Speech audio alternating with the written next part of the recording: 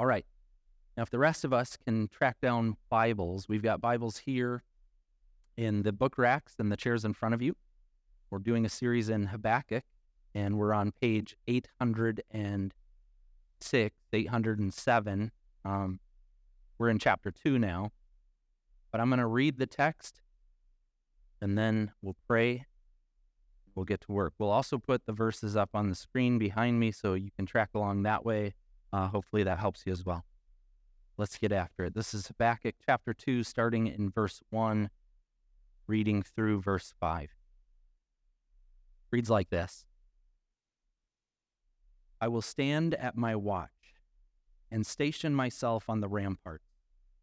I will look to see what he will say to me, and what answer I am to give to this complaint. Then the Lord replied, write down the revelation and make it plain on tablets, so that a herald may run with it. For the revelation awaits an appointed time. It speaks of the end and will not prove false. Though it linger, wait for it. It will certainly come and will not delay. See, the enemy is puffed up. His desires are not upright. But the righteous person will live by his faithfulness. Indeed, wine betrays him, the evil person. He is arrogant and never at rest. Because he is as greedy as the grave, and like death is never satisfied, he gathers to himself all the nations and takes captive all the people. This is the word of the Lord. Let's pray. Lord, as we've opened your word this morning, we're praying that you, by your Spirit, through your word, would speak to us. We're praying that you would help us to become a resilient people who can go through the difficulties of life, and we can live by faith in the promises that you've given us.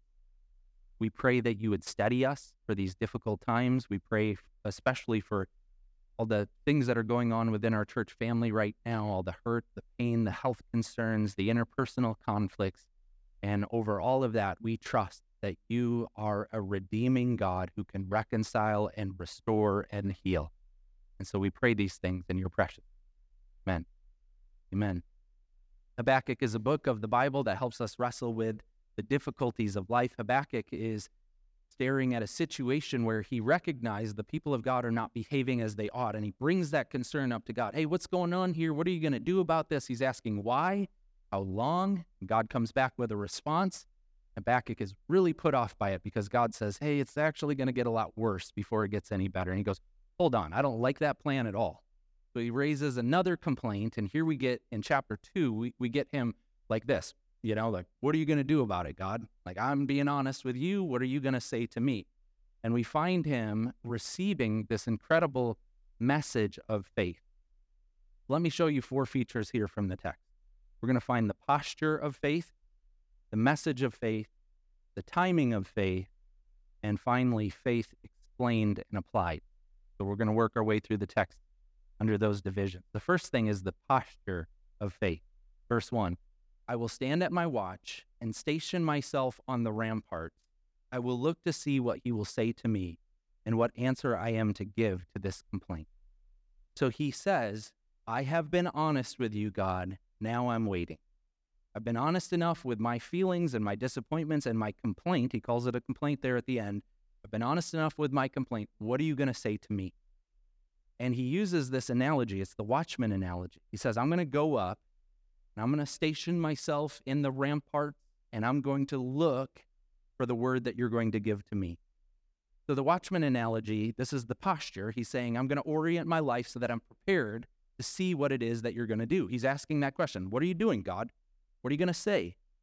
And he's orienting his life with that idea of, I'm putting myself in a position where I can see what you're going to do. So a watchman, it's the idea that they're supposed to go up and they're supposed to look out, and they have a job to do. We find out about it in Isaiah chapter 21, verses 6 to 8, where God says, post a lookout. Have him report what he sees. Let him be alert, fully alert.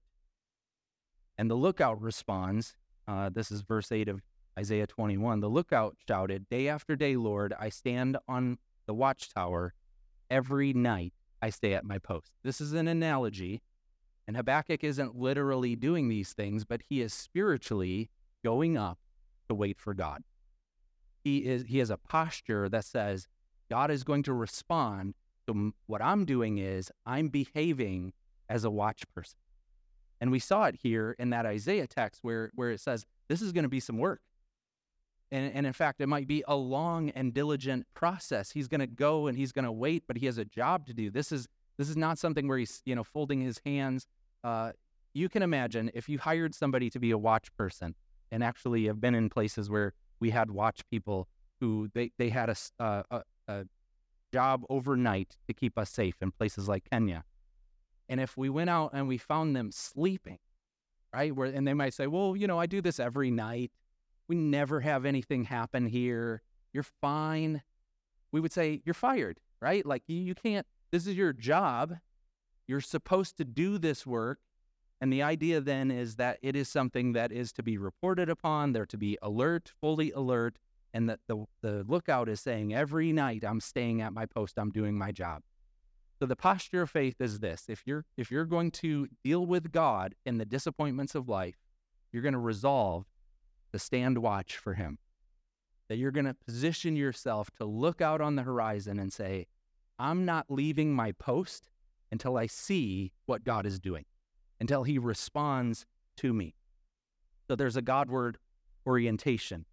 One of the commentators puts it like this, and I'm trying to underline this week by week. Amerding, one of the commentators, he says, it's a wise man who takes his questions about God to God for the answer. It's very important that when we're wrestling with the difficulties of life and we're saying, what gives, God?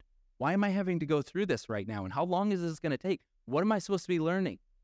Those questions are best asked and answered in the context of a relationship with God.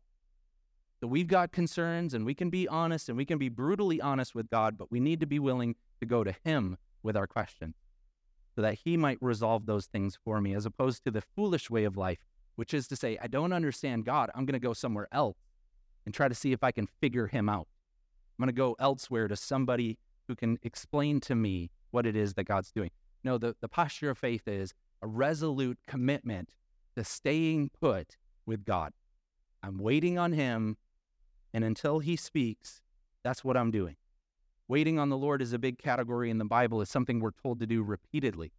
In Isaiah, we're told that those who wait on the Lord are renewed.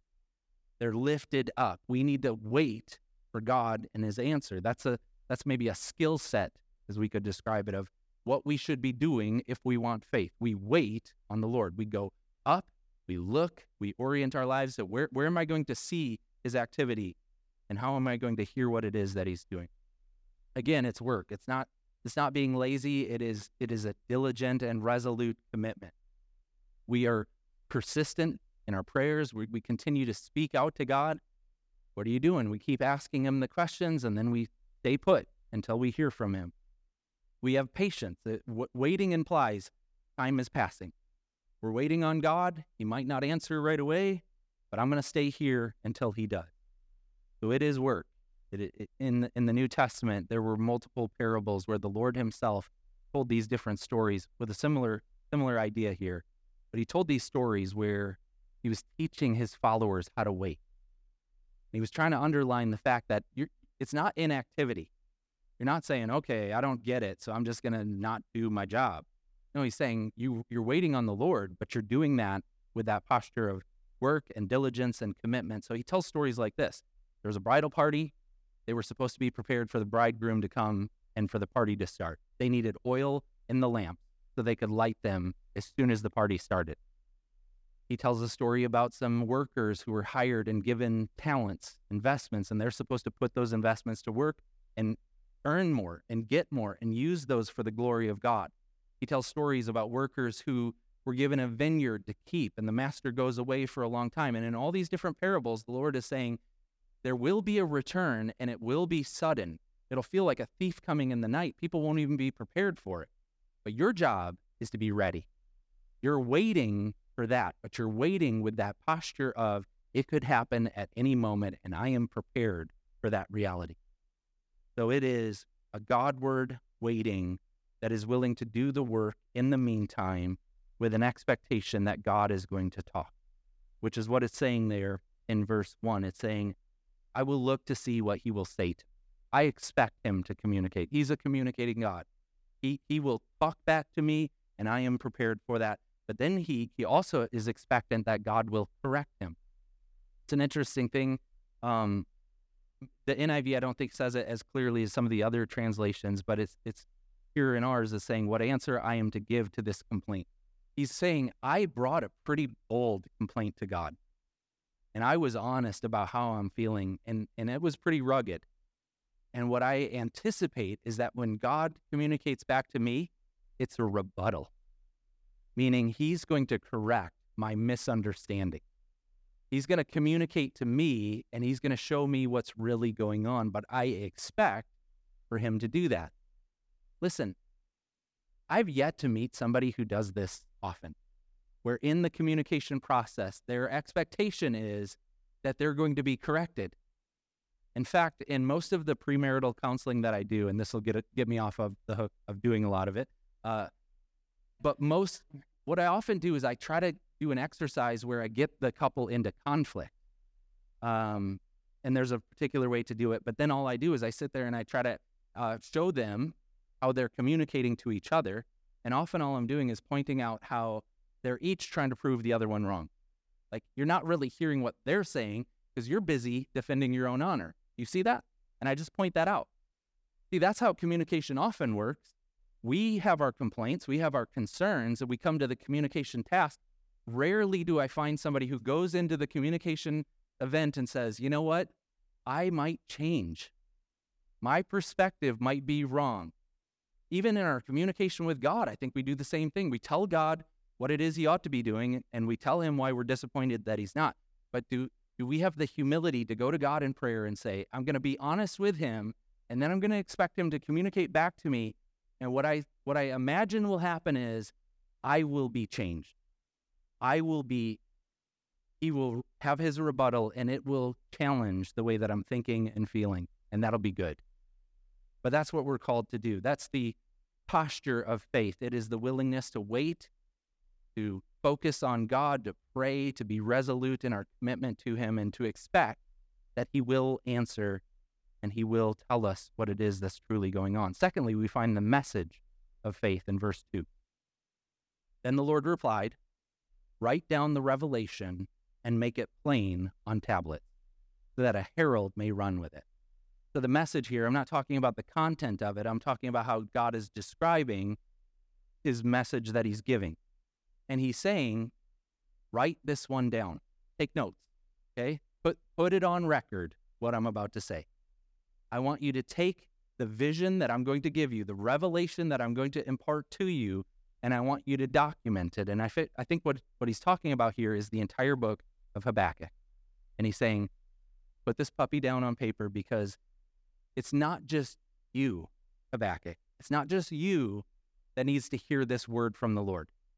In fact, followers of God in every age and in every place need this message. That's how important it is.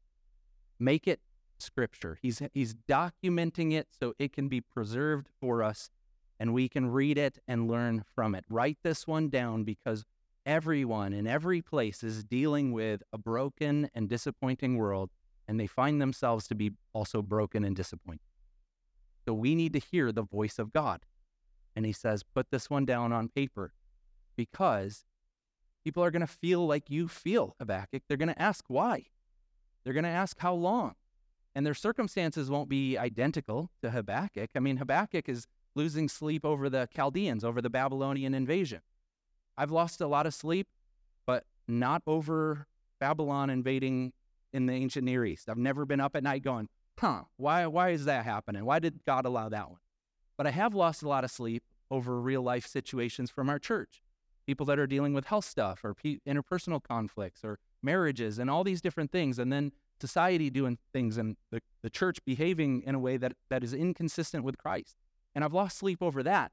And so God says, write this down, because people are going to desperately need this voice from God. Write this one down, because we all could stand to learn from Habakkuk and what God says to him. Now look at it. It says, make it plain on tablets, which is interesting. O. Palmer Robertson points out that this is an allusion to Mount Sinai. This is an allusion to God giving his word to Moses on top of the mountain. The instance in Jewish history in the Bible where God speaks and he inscribes on tablets of stone his words of grace, his 10 commandments. And it's so significant, right? If you were to ask a Jewish individual what's the most important historical event in your faith system, they would point to Mount Sinai as way up there, probably the top. And here we have Habakkuk being told, what I'm about to tell you, put it down. Write this on tablets. And what's happening is it's calling our attention to this truth, that the significance of the 10 commandments and the law of God being given, and that whatever happened at Mount Sinai, where God basically took a people to himself and he said, here's how we're going to live. I am the God who saves you. I'm the God who rescued you, who brought you up out of slavery in Egypt. Therefore, here's how you live. And he gives them this covenant document that says, here's how we're going to live in relationship together. Now, that is an incredibly significant event. And here we have Habakkuk being told, now write this revelation down on tablets of stone, because what this word is comparable in significance. That's crazy. Walt Kaiser puts it like this. This vision given to Habakkuk compares in importance with the original giving of the law to Moses at Mount Sinai. Now, why am I saying this? Most of us have never really thought about it. We definitely need a word from the Lord to understand how to live in a relationship with him. We definitely need to understand how salvation works and how we should behave as people who are following God. We certainly need that. But what we also need is a word from the Lord that tells us how to live in this broken world. We need an understanding of suffering, a theology of suffering that allows us to deal with life as it truly is, so that when we find brokenness and sin and pain and hurt and disappointment and failing health and all these different things, we understand God is not silent.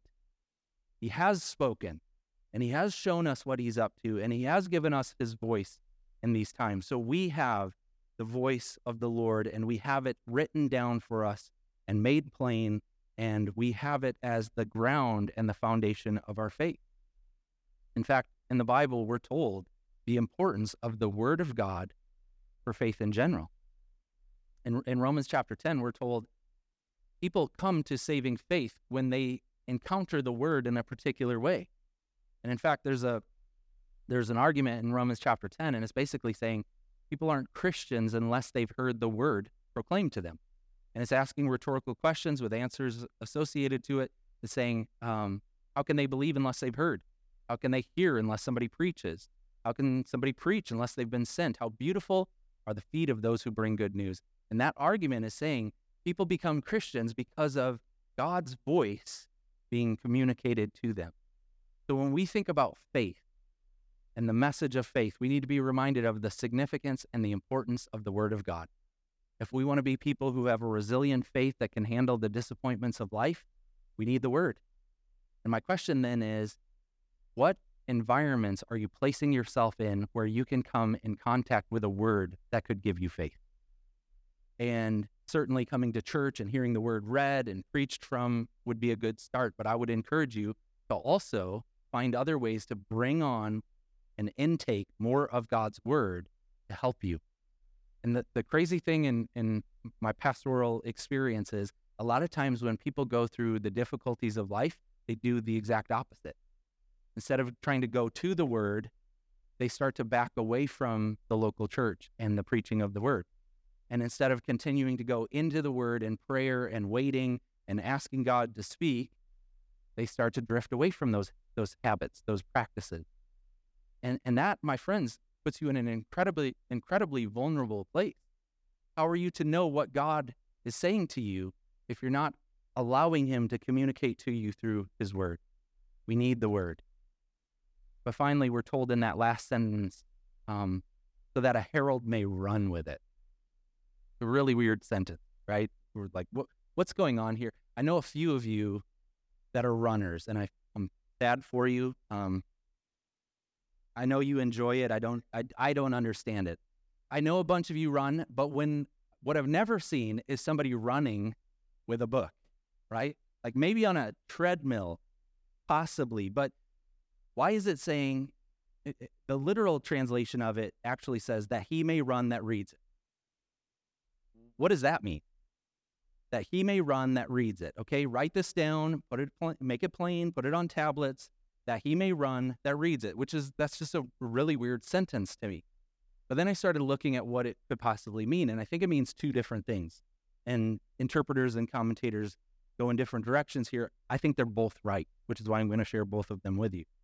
The first one is, when it's talking about running, it's using a metaphor to talk about a way of life. The Bible often does this. It talks about walking with the Lord, walking in the way of the Lord. It also uses the metaphor of running. So the Apostle Paul could say this: I have fought the good fight. I have run the race. What does it mean? Like he did a 5K? What's he talking about here? No, he lived according to God's assignment for his life. He did that. He ran the race that God had assigned to him. He did his life the way God wanted. And I think that's what's happening here. It's telling us, make this plain, make the message of God's word, his revelation, plain, so that people can live it out, so that people can run with this thing. They can take the truth of what it's like to live by faith in God in a disappointing and troubling time, and they can run with it. They can live it. Make it plain in that way. But the other thing that's said here is the word that we get in NIV, herald. It's the word to proclaim. It's saying, not only should you live this thing out, publish it, proclaim this thing, herald this thing. You've got news about what God is up to in this world. Make it known. Take this message that is plain to you, live it, but also communicate it. Because you're not the only one. You're not the only one who's living through difficulties, and other people need this word too. God is alive. He loves you. He cares for you. He's not inactive in these things. He is at work, and there is a word for you here. So the message of faith in verse 2. Third, we find the timing of faith in verse 3. Verse 3, for the revelation awaits an appointed time. It speaks of the end, and it will not prove false. I'm going to try to get ahead of this one here. We are not good with God's time. As a society, it's just not a strong suit that we have. In fact, I would put it like this. Our obsession with time is a blind spot in our society. We are an instant society. We want everything right now. We want everything our way right now. And we have zero patience for anything not going according to our timetable.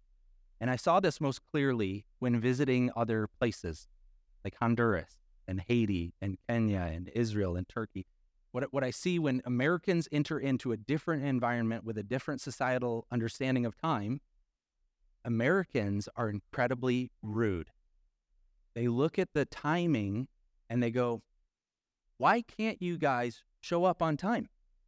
Like, what's the problem? We determined a time together, and you said you were going to be there, and then you didn't arrive on time. What's your problem? And their problem is they live in a society where it's very unpredictable. Things break. They might be on a dirt path and a wheel flies off of their car, and then they have to phone for people to bring a new wheel and put it back on. Like, all these things happen, and so their timing is very different. But Americans say, that is broken. Fix it, because we want you to move a little bit quicker and to arrive on the timeline that we like.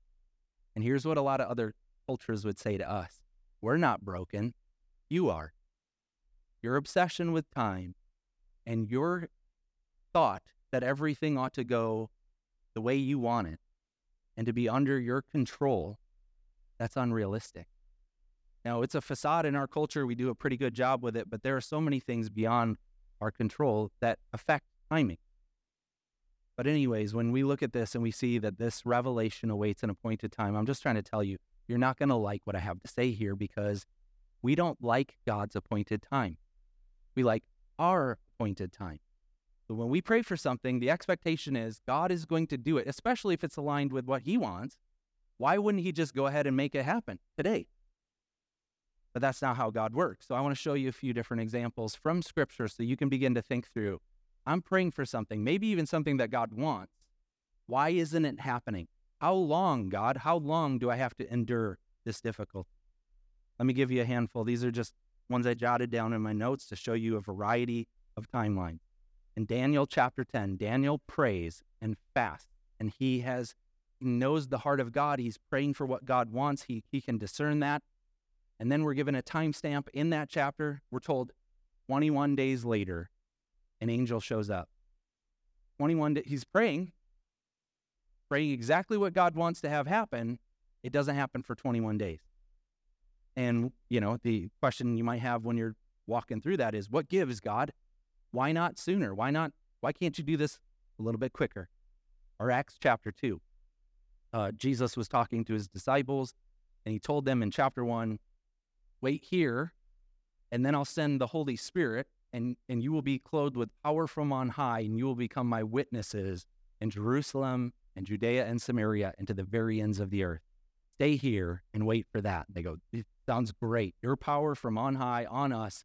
We're your witnesses. Got it. Roger 10:4, they call a prayer meeting. They go, okay, guys, let's get together. Let's pray about this thing. God is going to send his Spirit, and we're going to be lit up, and we're going to do ministry. It's going to be exciting. But what we find out is they have the prayer meeting. The Spirit doesn't show up. Well, what gives, God? You told us that's what's going to happen. But there was an appointed time, and it was perfect timeline because it was God's timeline. On the day that Jesus was arrested and executed, it was the day of the Passover, that he died on the Passover. And then on the Jewish calendar, they had another holiday coming up 49 days later. It was the harvest of the first fruit. It was another celebration. It was the time when you brought in the crops, and it was the beginning of the fullness of what you could experience when you bring it all in. God says, that's my appointed time. I'm going to send my Spirit on that day because it is the first fruits of what I'm going to do. And so they're praying, what gives, God, what gives? And then at the appointed time, God pours out his Spirit 49 days later. All right, how about Jeremiah? I'm just giving you all these different timestamps. Jeremiah gets a message from God. They get taken out of their homeland. They're all bummed. They're devastated by this reality, by the exile. And God says to Jeremiah, hey, bud, I know this is a bummer. I know you want to go home. It's not going to happen anytime soon. In fact, what I'd like for you guys to do is start building houses and planting vineyards. We're going to be here a while. And pray for this place. I know you don't even like this place, but begin to pray for the peace of this city that I have sent you to. Because you will be in exile for 70 years. And Jeremiah goes, whoa. I didn't sign up for this. Are you kidding me? And he writes a prayer. He writes a book of the Bible called Lamentations, where he's like, this stinks. God, what are you doing?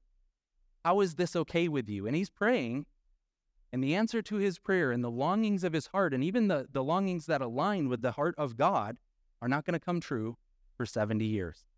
Do you have a faith that can handle that kind of timeline? The kind of timeline that says, it could be a while, guys. I know I'm praying for something, but it might be a very long time. I'll give you two more quickly. Simeon and Anna from the Christmas story. When Mary and Joseph bring their baby child, Jesus of Nazareth, to the temple, they come into contact with two people. One is a dude named Simeon, and we don't know how old he is. But it tells us he has been waiting for the consolation of Israel. And he sees this child, and he goes, oh, this is it. Here he is. And then he prays. He writes a song, and he prays this song out, and he says, my eyes have seen the consolation of Israel. I'm good, God. You can bring me home. I can rest in peace. When you pray like that, I can tell you this much, you're not young, right? If you're like, my life is good, I checked all the boxes, bring me home. That means you're at the very end of your life. So he's been waiting for this for his entire life, and he finally gets to see the Lord himself in person. Anna, the prophetess, the daughter of Penuel from the tribe of Asher, she looks at the same child, and we do get a timestamp on her. She was previously married, lived with her husband for 70 years, has been a widow ever since, and is now 84 years old. So she's at the end of her life, This child comes into the temple, and she recognizes he's the one. Here's the Messiah. This child is bound to cause the rise and fall of many in Israel. She recognizes, but she's at the end of her life. So my point is, when we are waiting in faith, we have to be willing to say, I can do this if it's 3 weeks, if it's 49 days, if it's 70 years, if it shows up on the final stretch of my life on earth, or maybe it doesn't even happen during my lifetime. There is an appointed time that God has, and it will come true. And I'm going to be okay with that timeline over against my timeline. I'm going to be okay with what God is up to. Verse 3 says, though it linger, wait for it. If it tarries, wait for it. It will certainly come and will not delay. God is saying it's going to come true, but from your perspective, it might feel like a delay. Like it got hung up at the airport. Like it just isn't, it might show up, it might not. But he's saying in the meantime, if that promise feels like it's a long ways off, here's your job. Wait for it. It's going to come true. From God's perspective, it's a certainty. But from our perspective, it might feel like it is slow in coming. And what we find out is that God's timeline is different. In fact, Peter, in one of his letters, he writes it like this. He says, do not consider God slow in keeping his promises. He's not slow in keeping his promises. He's just on a different timeline altogether, because for him, 1,000 years are like a day, and a day is like 1,000 years. So Peter is writing to a church that's saying, okay, what gives, God? How long do we have to suffer for the namesake? And he's saying, who knows? Your job is to wait faithfully. He's not slow in keeping his promises. They will come true. There's a certainty to it. But your job in the meantime is to wait in faith. Well, finally, faith explained and applied in verses 4 and 5 reads like this. See, the enemy is puffed up. His desires are not upright, but the righteous person will live by his faithfulness. We get this line here at the end of verse 4, most important line in the whole book. So if, later on, somebody says, hey, I heard you guys are doing Habakkuk at church. Weird. What's that about? You can go right here. It's this line. This is the book. Verse 4, halfway through it. The righteous person will live by his faith. That's what it's about. That's what the entire letter is about. The entire book of Habakkuk helps us to understand what that means. This is such an important verse for all kinds of different reasons. Let me show you what a rabbi said. Okay, this is from the Talmud. It's the Jewish interpretation of the law and its application, and they wrote this document. And Rabbi Simlai put it like this, and I'll explain it, and then I'm going to read the whole thing again all at once. But he said it like this: Moses gave 613 commandments. You want to know how to live with God? Here you go. Here's a document. It's pretty big, 613. But do all these things and live in a relationship with your covenant and Savior God.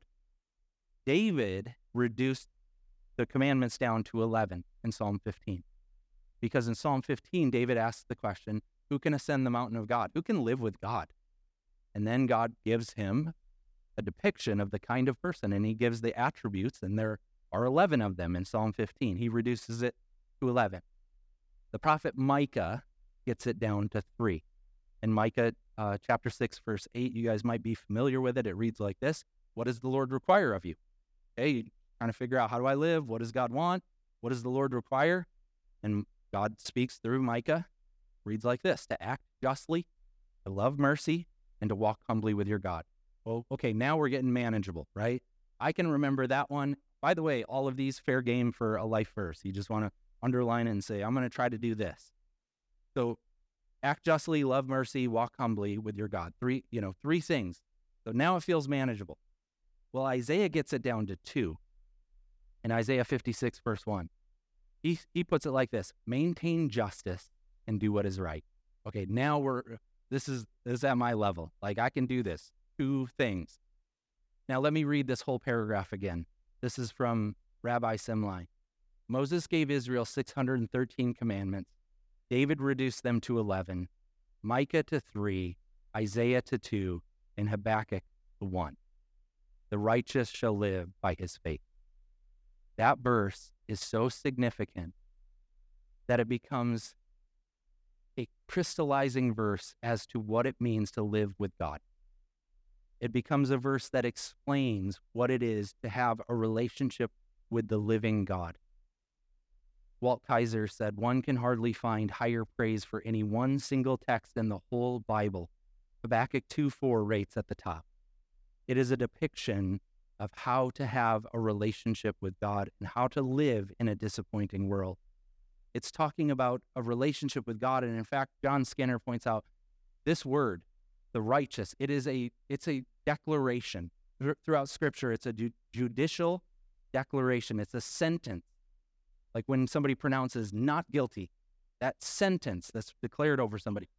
In the Old Testament, this word is often used in that sense of when somebody is declared by God to be right, it's alluding to Genesis chapter 15. If you remember, Abraham was told this audacious promise. You're going to have kids. He's like, I'm 100 years old.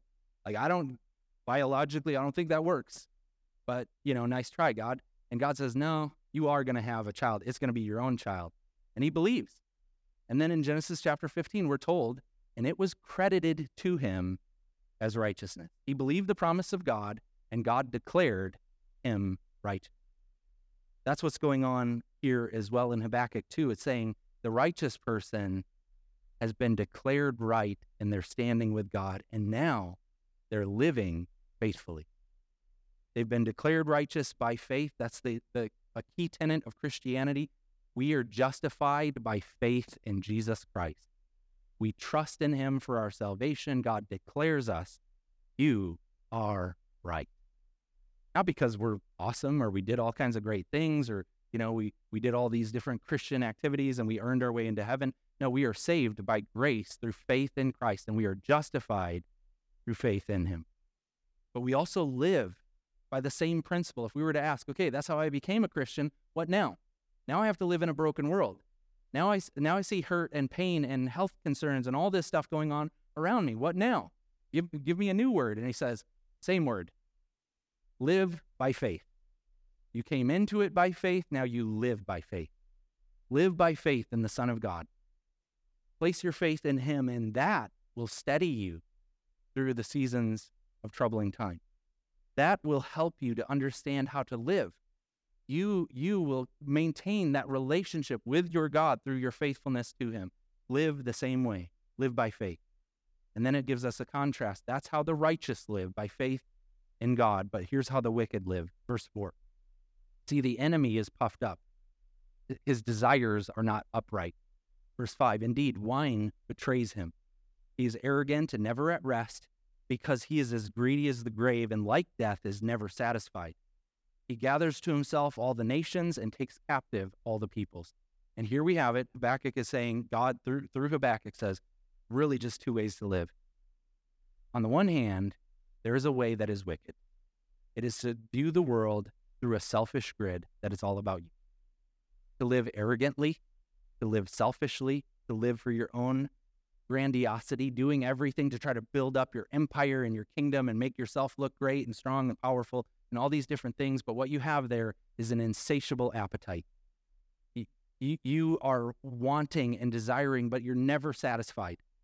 And you just live your life that way, and it makes you a brutal person. It makes you self-centered. It makes you egotistical. It makes you harsh as you deal with people, and violent and evil. But there's another way to live. It's the way of the righteous. Living by faith in God. Trusting in the promises of God and waiting for God to bring that final conclusion. And when you do that, when you patiently wait on the promises of God, it changes you.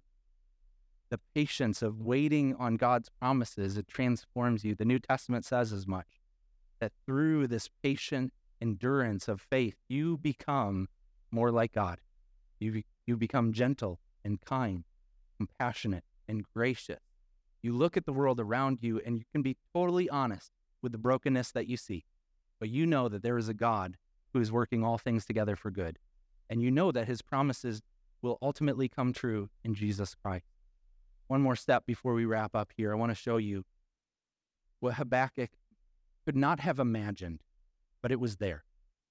When God was telling him, hey, dude, I know you're really bummed about the Chaldeans coming in and trashing the joint, and I know you're bummed about the people of God not living up to the calling, and I know you're asking why and how long, and then I tell you, I'm going to send this evil army, and you're like, how can you do that, God? But he says, listen, there is some good news coming your way. There is an appointed time when the end will come. And he goes, great, let me put it on my calendar, because I want to know when we can expect those rotten Chaldeans to beat it. Like, I can't wait for them to be gone. And he's like, no, something even better than that. The end that I'm talking about is not just the end of their harsh rule. It's the end of every evil and harsh rule. In 1 Corinthians 15, the Apostle Paul picks up on this and he says, there's an end, and it's an appointed time, and it's a certain reality, and it's coming our way. In 1 Corinthians 15, verses 22 and following, it says, in Christ, all will be made alive, but each in turn. Christ the first fruits, then when he comes, those who belong to him. Then the end will come, when he hands over the kingdom to God the Father after he has destroyed all dominion, authority, and power, for he must reign until he has put all his enemies under his feet. What Habakkuk is pointing us in the direction of is that glorious end. It's the good news of the gospel that God has a promise that he is going to undo all the hurt and pain and violence in the world. He's going to come and he's going to wipe away the tears from our eyes, and there will be no more death or sickness or pain, for the old order of things is going away. And he who is seated on the throne says, see, I'm making all things new. And we as believers in him get to look forward to that day, and we get to live by faith in that promise. The righteous live by his faithfulness. Let's pray. Lord, we thank you for the good news of the gospel and the hope of glory that we have. We cannot wait for your return. We cannot wait for you to come and make all things new, to make all things right. Lord, we pray that you would give us faith that would allow us to live by faithfulness in troubling times, come what may. Help us to be the kind of church that is informed by your word, that has been made plain for us, so that we could live by faith in the Son of God. We pray in his name. Amen.